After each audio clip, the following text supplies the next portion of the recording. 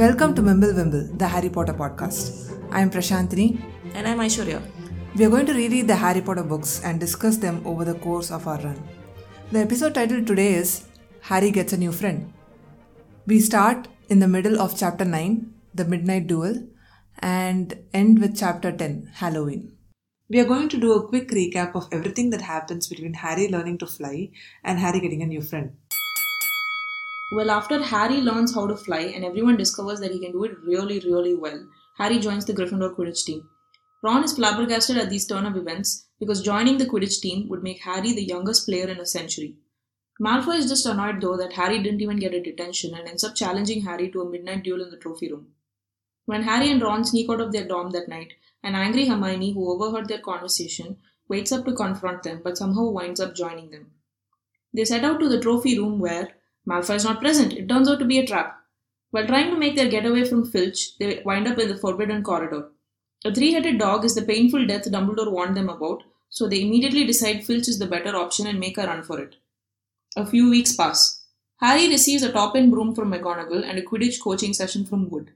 Things don't work out as well for Hermione and Ron, who have a fallout after a charms lesson. Ron says some pretty mean things which Hermione unfortunately overhears. It upsets her so much that instead of attending the Halloween feast, she cries in the girls' bathroom. Midway through the feast, however, when news of a troll disrupts the celebrations, Harry and Ron realize that they need to save Hermione. So they book it to the girls' bathroom and end up fighting the troll. When the teachers rush in and McGonagall is understandably angry, Hermione invents a cover story and saves their butt. This event helps them bond and become better friends.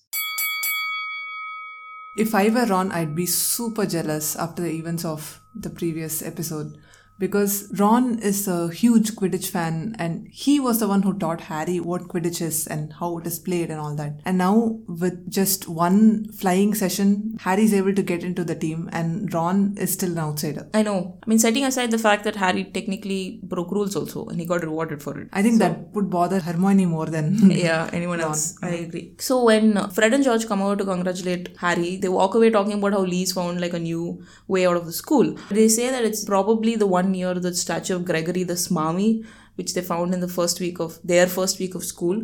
So apparently Gregory the Smarmy invented a potion which induces the drinker to believe the one who gives them the potion is their best friend. It's like love potion but for friendship. Pretty much, yeah. So when the twins say that Lee Jordan found a passageway, they use the word reckons. Anyway, we've got to go. Lee Jordan reckons he's found a new secret passageway out of the school. Harry Potter is the first book where I saw this word. If I see reckons, I kinda associate it with Harry Potter.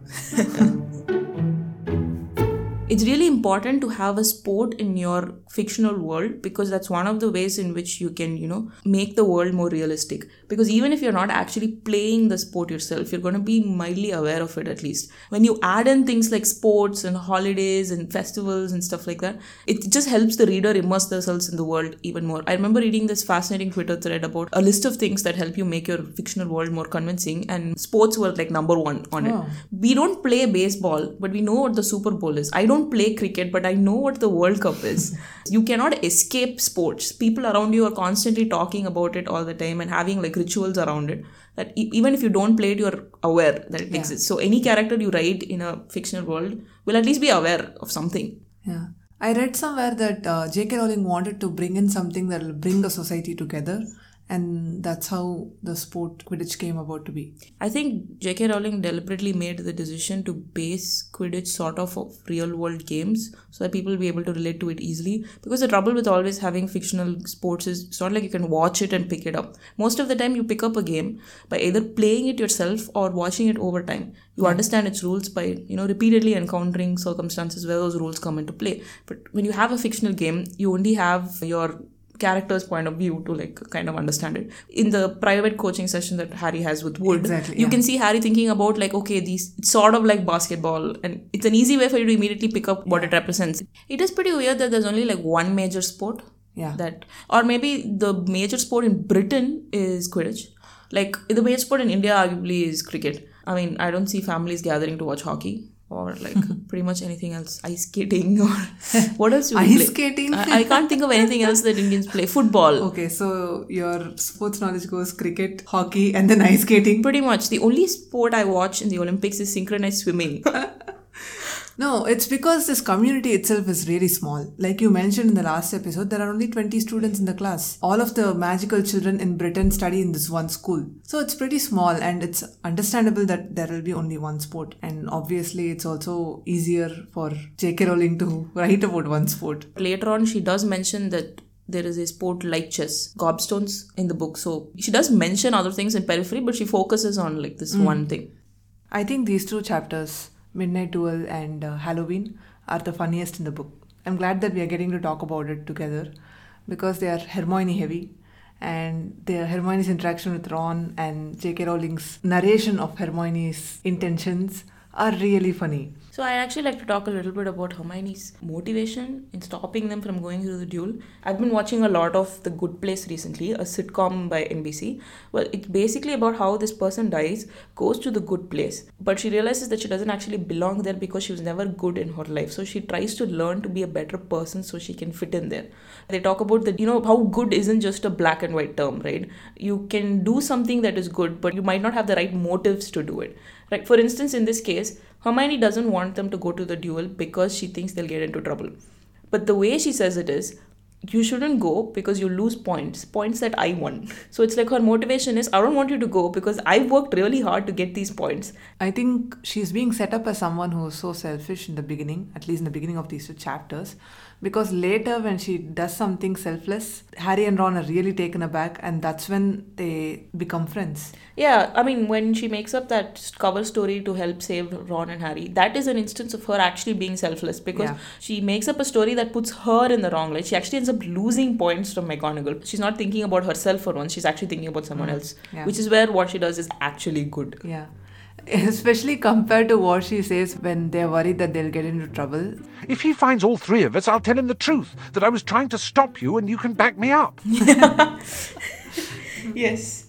And Ron's coaching of Harry for the duel is really, really funny. And what if I wave my wand and nothing happened? Throw it away and punch him on the nose, Ron suggested.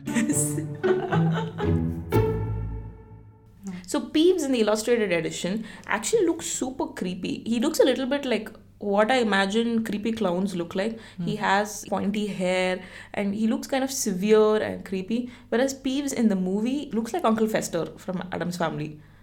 Wait, Peeves in the movie? I mean, the Peeves that they were going to have in the movie.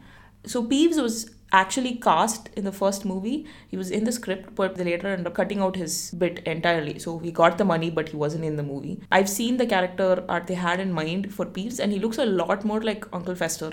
And I don't think Peeves comes in any of the subsequent films either. I think they just thought there's a ghost overload. He doesn't serve any particular plot purpose. Yeah. So they were like, okay, extraneous character, and they just cut him. Unlike the other ghosts like Nearly Headless Nick and the Bloody Baron, Peeves is of pretty much no significance. Yeah. How strange is that the third floor corridor that's actually forbidden is near the Charms classroom? I know, right? We know from later on in this book that there are tons of classrooms that are not used. Why didn't they just move the Charms classroom to one of them?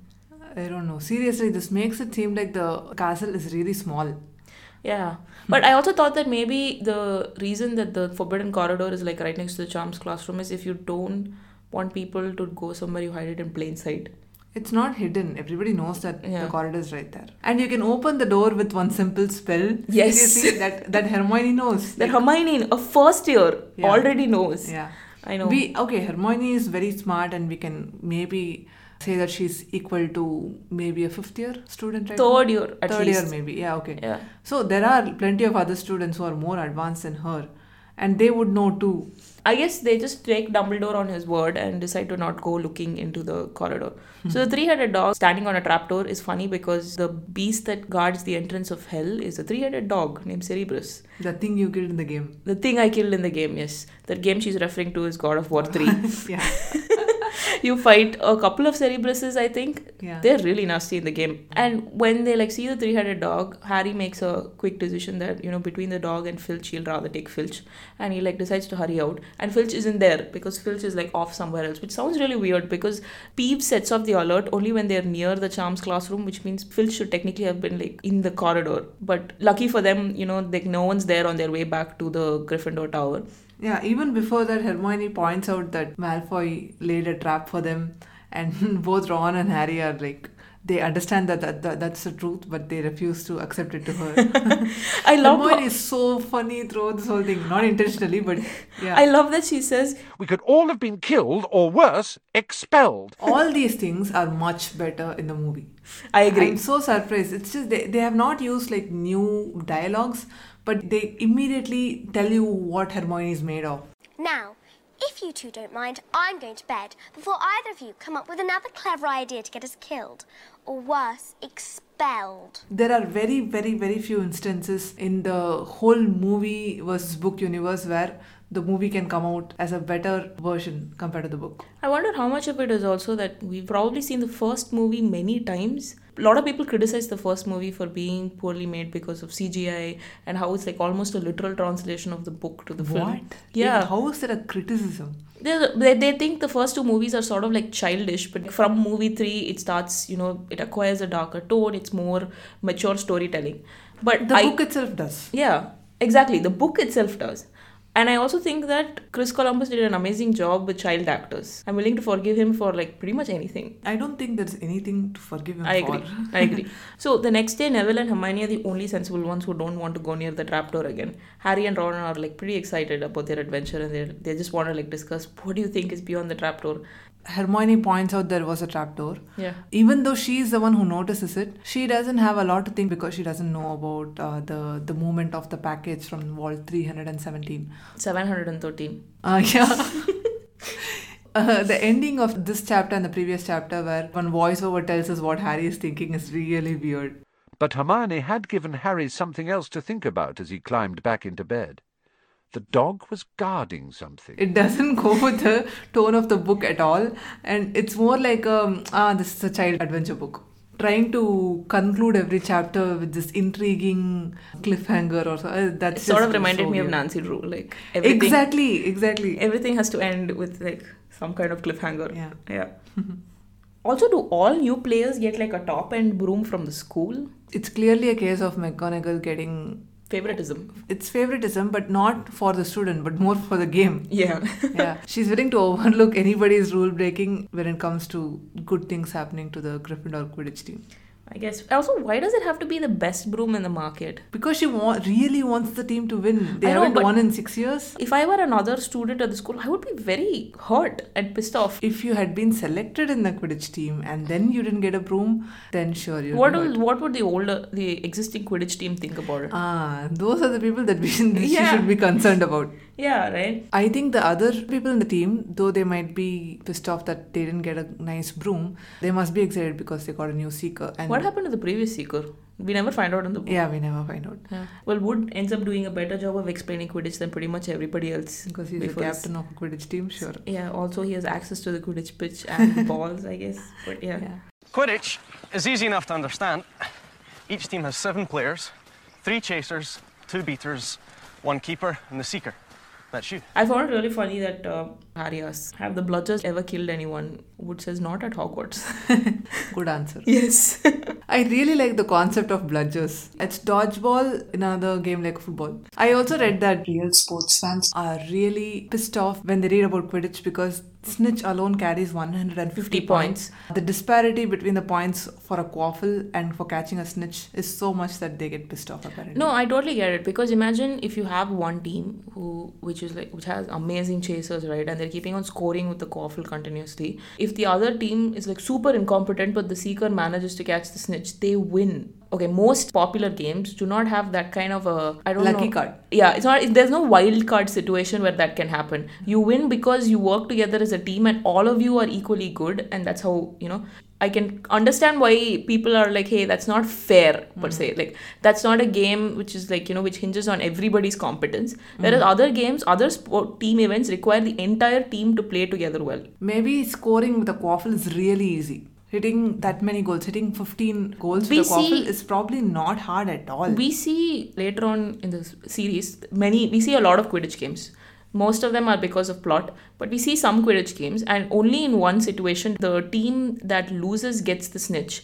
but the team that wins actually won because they scored so many times with the quaffle that, that even getting the snitch did not equalize the points. I guess it's more like basketball. It's very, compared to football, it's very easy to score in basketball. No, it's They like, have okay, like it's, goals going in like double, triple digits and all. okay, it's like in, if they were playing like football, but also they buried like one gold coin somewhere in the field, and if you came across the gold coin, you win the game. So I can understand why people are like, hey, no. Well, when you think of competence as throwing the ball, then what you're saying is true. But think of competence as flying. Yeah, being a seeker also matters, like flying, and it's about being discreet. You have to make sure you're not signaling to the other seeker, and it's about keeping an eye out and finding the snitch. So all of that is true as well. I like that, just like Hogwarts, just like the whole magical community, it's kind of unpredictable. It doesn't follow the rules that are set for Muggle world. I know, right? Because a match can go on for as long as 3 months. Yeah.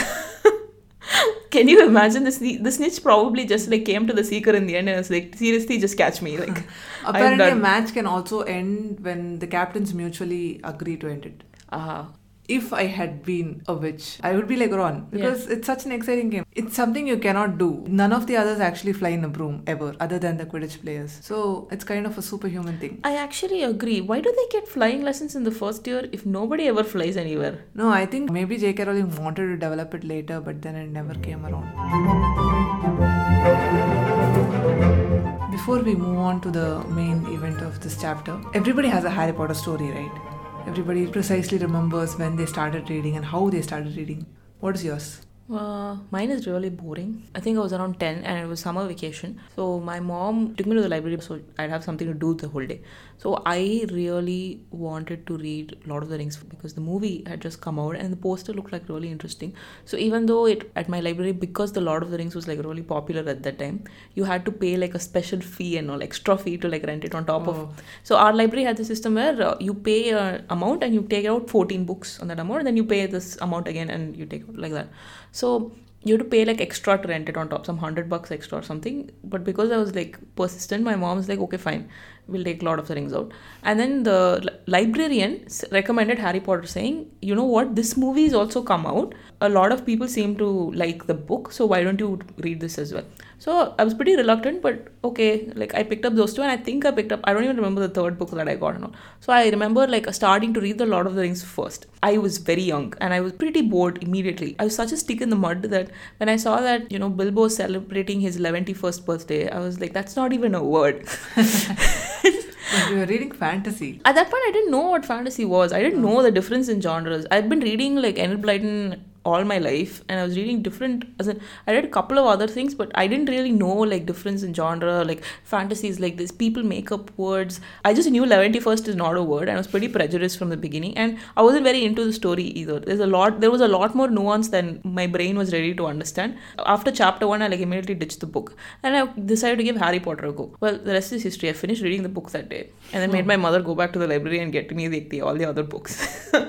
Like I remember like I read everything in like a go immediately, right? My mom came back with book 2 and 3, I think. So I sent her back for 4 and 5 because I thought the whole series was over. So I sent her back for 4 and 5, and she came back with 4 and she was like, I don't think book 5 is out yet. This is the only one there. And I was so sad because that was it. And I had to wait after that. Nice.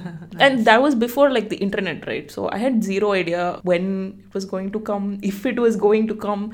And then I think the books like really blew up. Yeah. Thanks to the movies, that it started coming on TV when they were going to announce book 5. I remember watching on TV people like queuing up for book 5 and all. Yeah, on the news. Yeah, on the news. Yeah, so it was pretty weird. Even my parents were like pretty shocked that, there's this thing that she's reading and look, it's on the news. Why is it so popular? Like, I don't get it. I remember my mom even like, I was telling her about the story and all, and she wasn't really into it. She was just like, oh, children's book. Nobody in my family was very into it when I was a kid. They just didn't understand why I was so excited, especially when I really wanted to watch the movie. And I was like, I will watch only on an original disc purchased from Warner Brothers. Nice ethics. Yeah. And my mom actually bought an original copy when she went on a business trip to like Bombay. She like bought an original copy for me and came. So that is my boring Harry Potter story. Yeah, it's not so boring. Yeah. My story will paint me in a bad light actually. Why? I was 13 or 14 And Harry Potter was all in the rage. It was everywhere. It was kind of like when you became crazy with Hamilton. Yes. And I wanted to avoid it precisely because there's so much hype around it. But technically, Hamilton hype was literally delivered by one person, me. And Twitter. Yeah. There were a bunch of people who were crazy about Harry Potter in my school. And I was a big Sherlock Holmes fan. And I couldn't understand how a book can be so good that it can be better than Sherlock Holmes. Okay. Yeah. So I was convinced that I was never going to read it.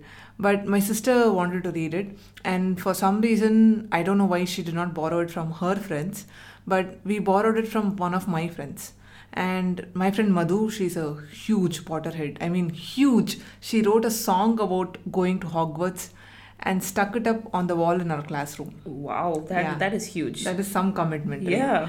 Yeah. So she did not want me to read the books because I was dissing it even before I started reading it. I can totally feel her. Yeah. And I was also not very interested. So I promised her that I would never read it when I took it for my sister. And as soon as I went home, I promptly broke the promise because I was curious. I was kind of into it right from the beginning. But when Hagrid says, "You're a wizard, Harry," I was completely taken in because that's the first book of that kind I read. Someone in a miserable situation being taken away from it, not because of a prince coming and kissing them, but more because of who they actually are. It was pretty exciting for me. And after that, I started reading the books many times. Madhu let me borrow her books many times. It's one of my very, very fond childhood memories, talking about Harry Potter to my friends. It's my comfort memory, even now. When I was in school and college, I never got to buy those books. When I got my first salary ever, the first thing I bought for myself is the copy of Philosopher's Stone. That is a pretty great story. It's not that bad, seriously. But I completely understand your thing about Harry Potter being a comforting memory of your childhood. When I think about it, it's like reading Harry Potter gave me a joy that sort of stained that part of my life where I still remember it. Okay, so hey, that particular age I discovered Harry Potter. And it's so great that you had people to talk about it with because nobody in my class was reading it. And I didn't actually find someone who'd read the books prior to meeting me until I was 12 or 13. So for a long time, it was just me reading the books. And when I was a child especially, anytime I read something, usually my mother had read it or my brother had read it. So there was somebody to talk about, even if the discussions were really lame, I would be oh, that was so cool, or I did not see that coming, I love this character, or something like that. Why is that lame? That's what we do now in this podcast. Yeah, that is well, that's the height of my intellectual discussion even as a child. So I didn't have anybody to talk about it with, and for a long time it felt only I knew it, it was some secret that lay within me and there was nobody there. I felt that way about Twilight also, because when I read Twilight, nobody I knew had read Twilight and nobody was there to talk about it at all. It is pretty great to have friends who you can talk with about these things. Before the 7th book came out, we spent hours talking about what 7th book could be like, whether Harry would be dead by the end of the book. By the time books 6 and 7 came out, I had found people who were fellow conspiracy theorists. I remember we used to have long discussions about motivations of particular characters, and it was really fun. I have never found another series where I have gotten so excited about it, where I have debated for hours on theories and motivations and stuff like that. There are some TV shows that I watch where I'm trying to duplicate that feeling, but it just doesn't happen because they are not the same. True. It's not as deep. Just like everybody has a love story, everybody has a Harry Potter story, right? Yeah. And it would be pretty great if we could get those stories from our listeners. Yeah. And play it in our podcast, right? So this is the start of a new segment where we feature the Harry Potter stories of our listeners. So if you've got a Harry Potter story that you're interested in telling us, please reach out to us. Yeah, just record it in your phone, keep it within a minute, and just send the recording to us at mimblewimblepodcast@gmail.com. Yep.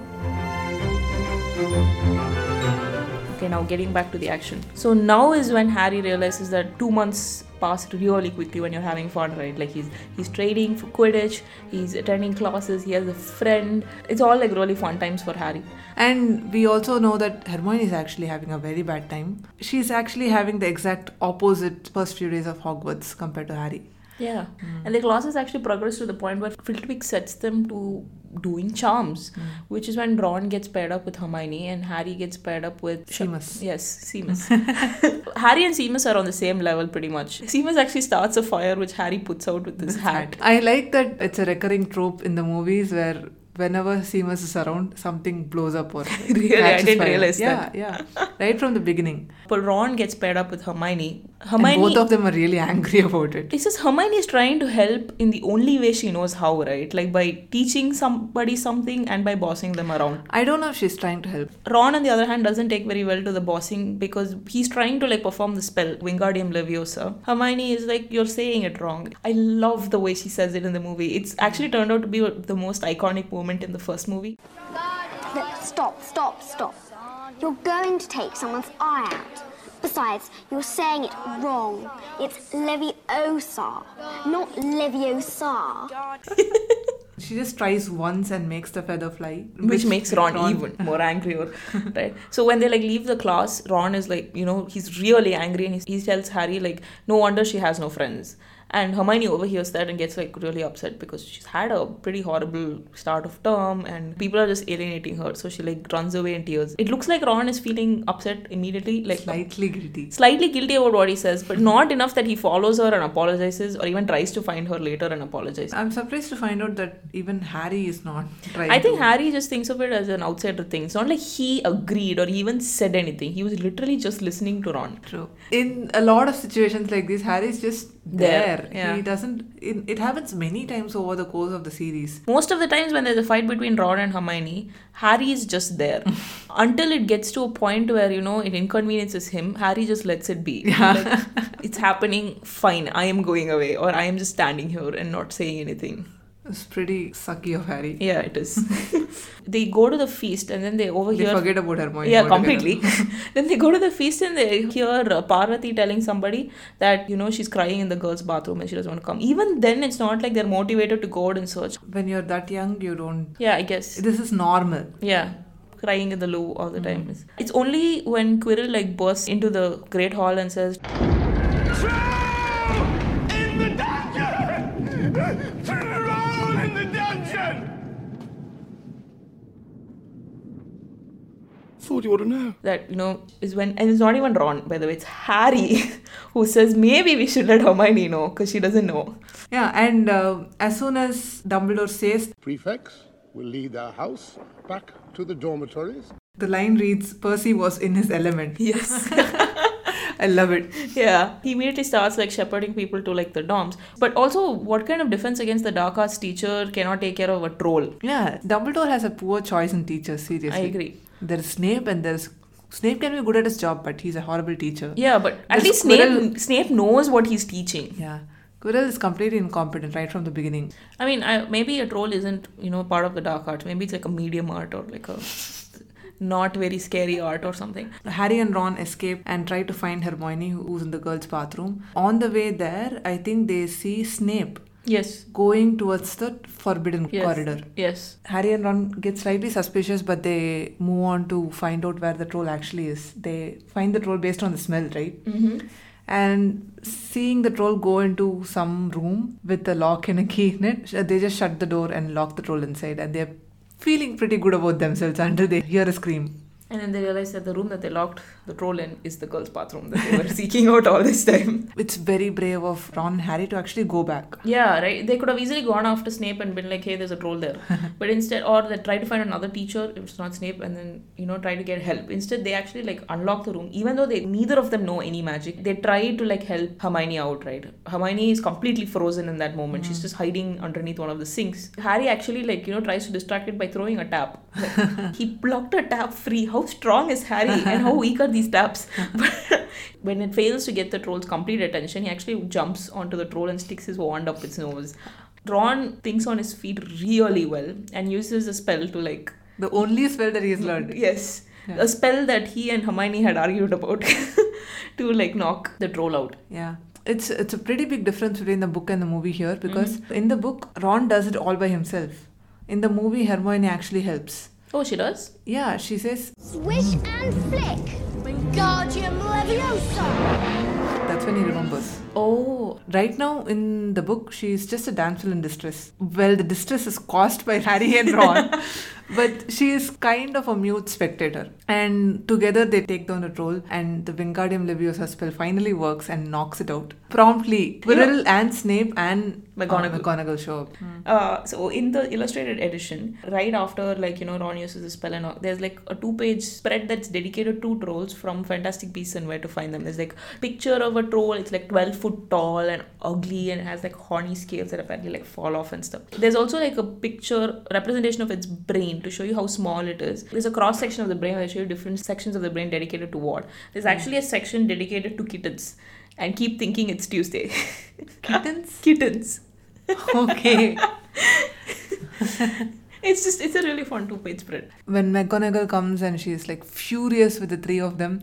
And when they're trying to figure out what to say, Hermione actually steps up and says, you know what, I was coming in search of the troll because I read about them and I thought I could deal with them. And very convincingly. Yeah, very convincingly. And Harry and Ron came to rescue me. And it makes Harry and Ron look good immediately. And McGonagall is really angry, but she takes away only 5 points from Hermione and gives Harry and Ron 5 points each. For taking down a troll. The whole school is running in panic because there's a troll. Which also convinces me further that the troll really isn't that menacing. Because 5 points really for taking down a troll. I love this line that says Harry and Ron try to look as though the story wasn't new to them. I love the sentence with which this chapter ends, right? Yeah, I love it. There are some things you can't share without ending up liking each other. And knocking out a 12-foot mountain troll is one of them. Yeah, if I had to pick one quote from all the chapters till now, it'll probably be this line, because this line feels like it's all heart. I love the ending of this chapter, and everything's so starting to get so exciting. Oh yeah. I'm really looking forward to discussing the next few chapters. Can we talk a little bit about the role Hermione plays in the larger narrative of Harry Potter? I think it's ingenious. I didn't really realize it until someone pointed it out to me. But J.K. Rowling has very carefully chosen Harry's friends in the book. They serve very specific purposes, right? Most people have one best friend, but Harry has 2. Between the 3 of them, they actually represent different factions of the wizarding world themselves. Ron is a pure blood, and he comes from a large family. So he is well versed with pure blood traditions, and he has a lot of common sense actually. But Hermione is the Muggleborn, who's the bookworm as well. She's the one who goes to the library and does the research so that Harry and Ron can have the information but don't have to go through the boring parts like reading books and talking to people and figuring things out. And Harry is the half-blood. He instinctively acts all the time. So between Hermione and Ron, throughout the series, Harry gets all the information he needs to act upon every single time. True. If it's a situation that involves some sort of thing that isn't necessarily passed along in written in a book or something like that, Ron will know about it, and Ron will be there to help Harry walk through the barrier at platform 9 3/4 and stuff like that. But Hermione is there when Harry needs theoretical information about something that happened in the past, or if he needs to make connections between events how did A lead to B. Hermione is there to do the research and plug Harry from A to B. And it's pretty smart. Usually a hero is the one who has to do all of these things. True. But she offloads the work to the other 2 characters so that the hero can just, focus on being heroic. I actually got into a huge argument with someone a few years ago because they said that Harry Potter doesn't actually need Harry. What they meant was most of the work is done by Hermione. Mm-hmm. We know that nobody is actually going to come and tell you that Harry is the brains of the of the trio. But it's more like Hermione is such a strong supporting character that sometimes she overshadows the hero. And Harry is also written to be a person who doesn't have a lot of motivations himself. He cannot make the right decisions himself. But when someone tells him that is the right decision, he can go to any lengths to make sure that it happens. I think it's a good balance, and both of them need to be there. Hermione also learns a lot from Harry over the course of this book itself. It could have never been some people think that Ron doesn't have to be there. I've seen arguments on the internet about how Ron is unnecessary to the storyline because technically whatever Harry needs to know, Hermione does. Hermione knows all of that information.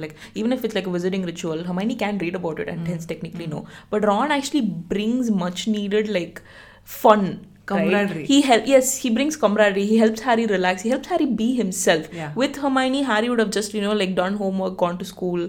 He wouldn't be relaxing and having fun and doing things that he loves. Yeah. Ron is a friend. Laugh. Yeah, I don't think Hermione would ever let Harry talk. I think she would let Harry talk, but Hermione comes to them when she needs to be normal and be friends. That is later on. Yeah. Right now, based on what we've seen, Hermione wouldn't let them get a word out. Actually, even over the course of this interaction, Ron is the person who talks to Hermione. Harry doesn't. Harry says 1 or 2 words. Yeah, that's true. Ron is the cincher here. He's the one who makes the decision. Actually, Ron is the one who also makes the decision to ignore Hermione in the first place. And Ron is the one who makes the decision to befriend Hermione as well. Harry just goes along with Ron's decision. It's a very nice thing to do because the book, even though it's called Harry Potter, it's not entirely about this one person. It's also about the people around him. The message that J.K. Rowling is trying to say is coming in through different characters. Harry is not the only person carrying that message. I agree. The story that is told here is more about friendship and bravery and right and wrong, and all that is done through these supportive characters very, very well. Yeah. So, fun fact, when I was Googling Hermione, I discovered this article on Pottermore called The Original 40. And Rowling talks about the original 40 students she wanted to, who would be in Harry's year, right? She apparently wrote down a list when she was writing the first book, which she still has in a notebook. And in that, she has there are lots of names that have changed and lots of people who have been repurposed for other characters. Like Quirrell, for instance, was originally the name of a student, but then ended up being a teacher. So Hermione's last name originally was supposed to be Puckle. What? Yeah, Puckle. Puckle. And you're not going to believe this. Draco Malfoy was supposed to be Draco Spungen. Okay. And then Draco Spinks. Spinks is pretty cool. Spinks. Oh. Yes. Okay. And then it became Draco Malfoy. I think now we are used to these names, so... But Ronald Weasley was always Ronald Weasley from the beginning. That brings us to the end of today's episode. Thank you for listening. In the next episode, we'll talk about the events leading up to Harry meeting Dumbledore. That's the end of Chapter 12, The Mirror of Erised. If you like this episode, don't forget to rate and subscribe to us. You can follow us on Facebook and Tumblr at Mimblewimble Podcast and Twitter and Instagram at Mimblewimble We have a lot of social media accounts. If you have a comment about this particular episode or the podcast in general, please hop on over to our website, mimblewimble.in, and leave a comment in the comment section. Until next time, bye. Bye.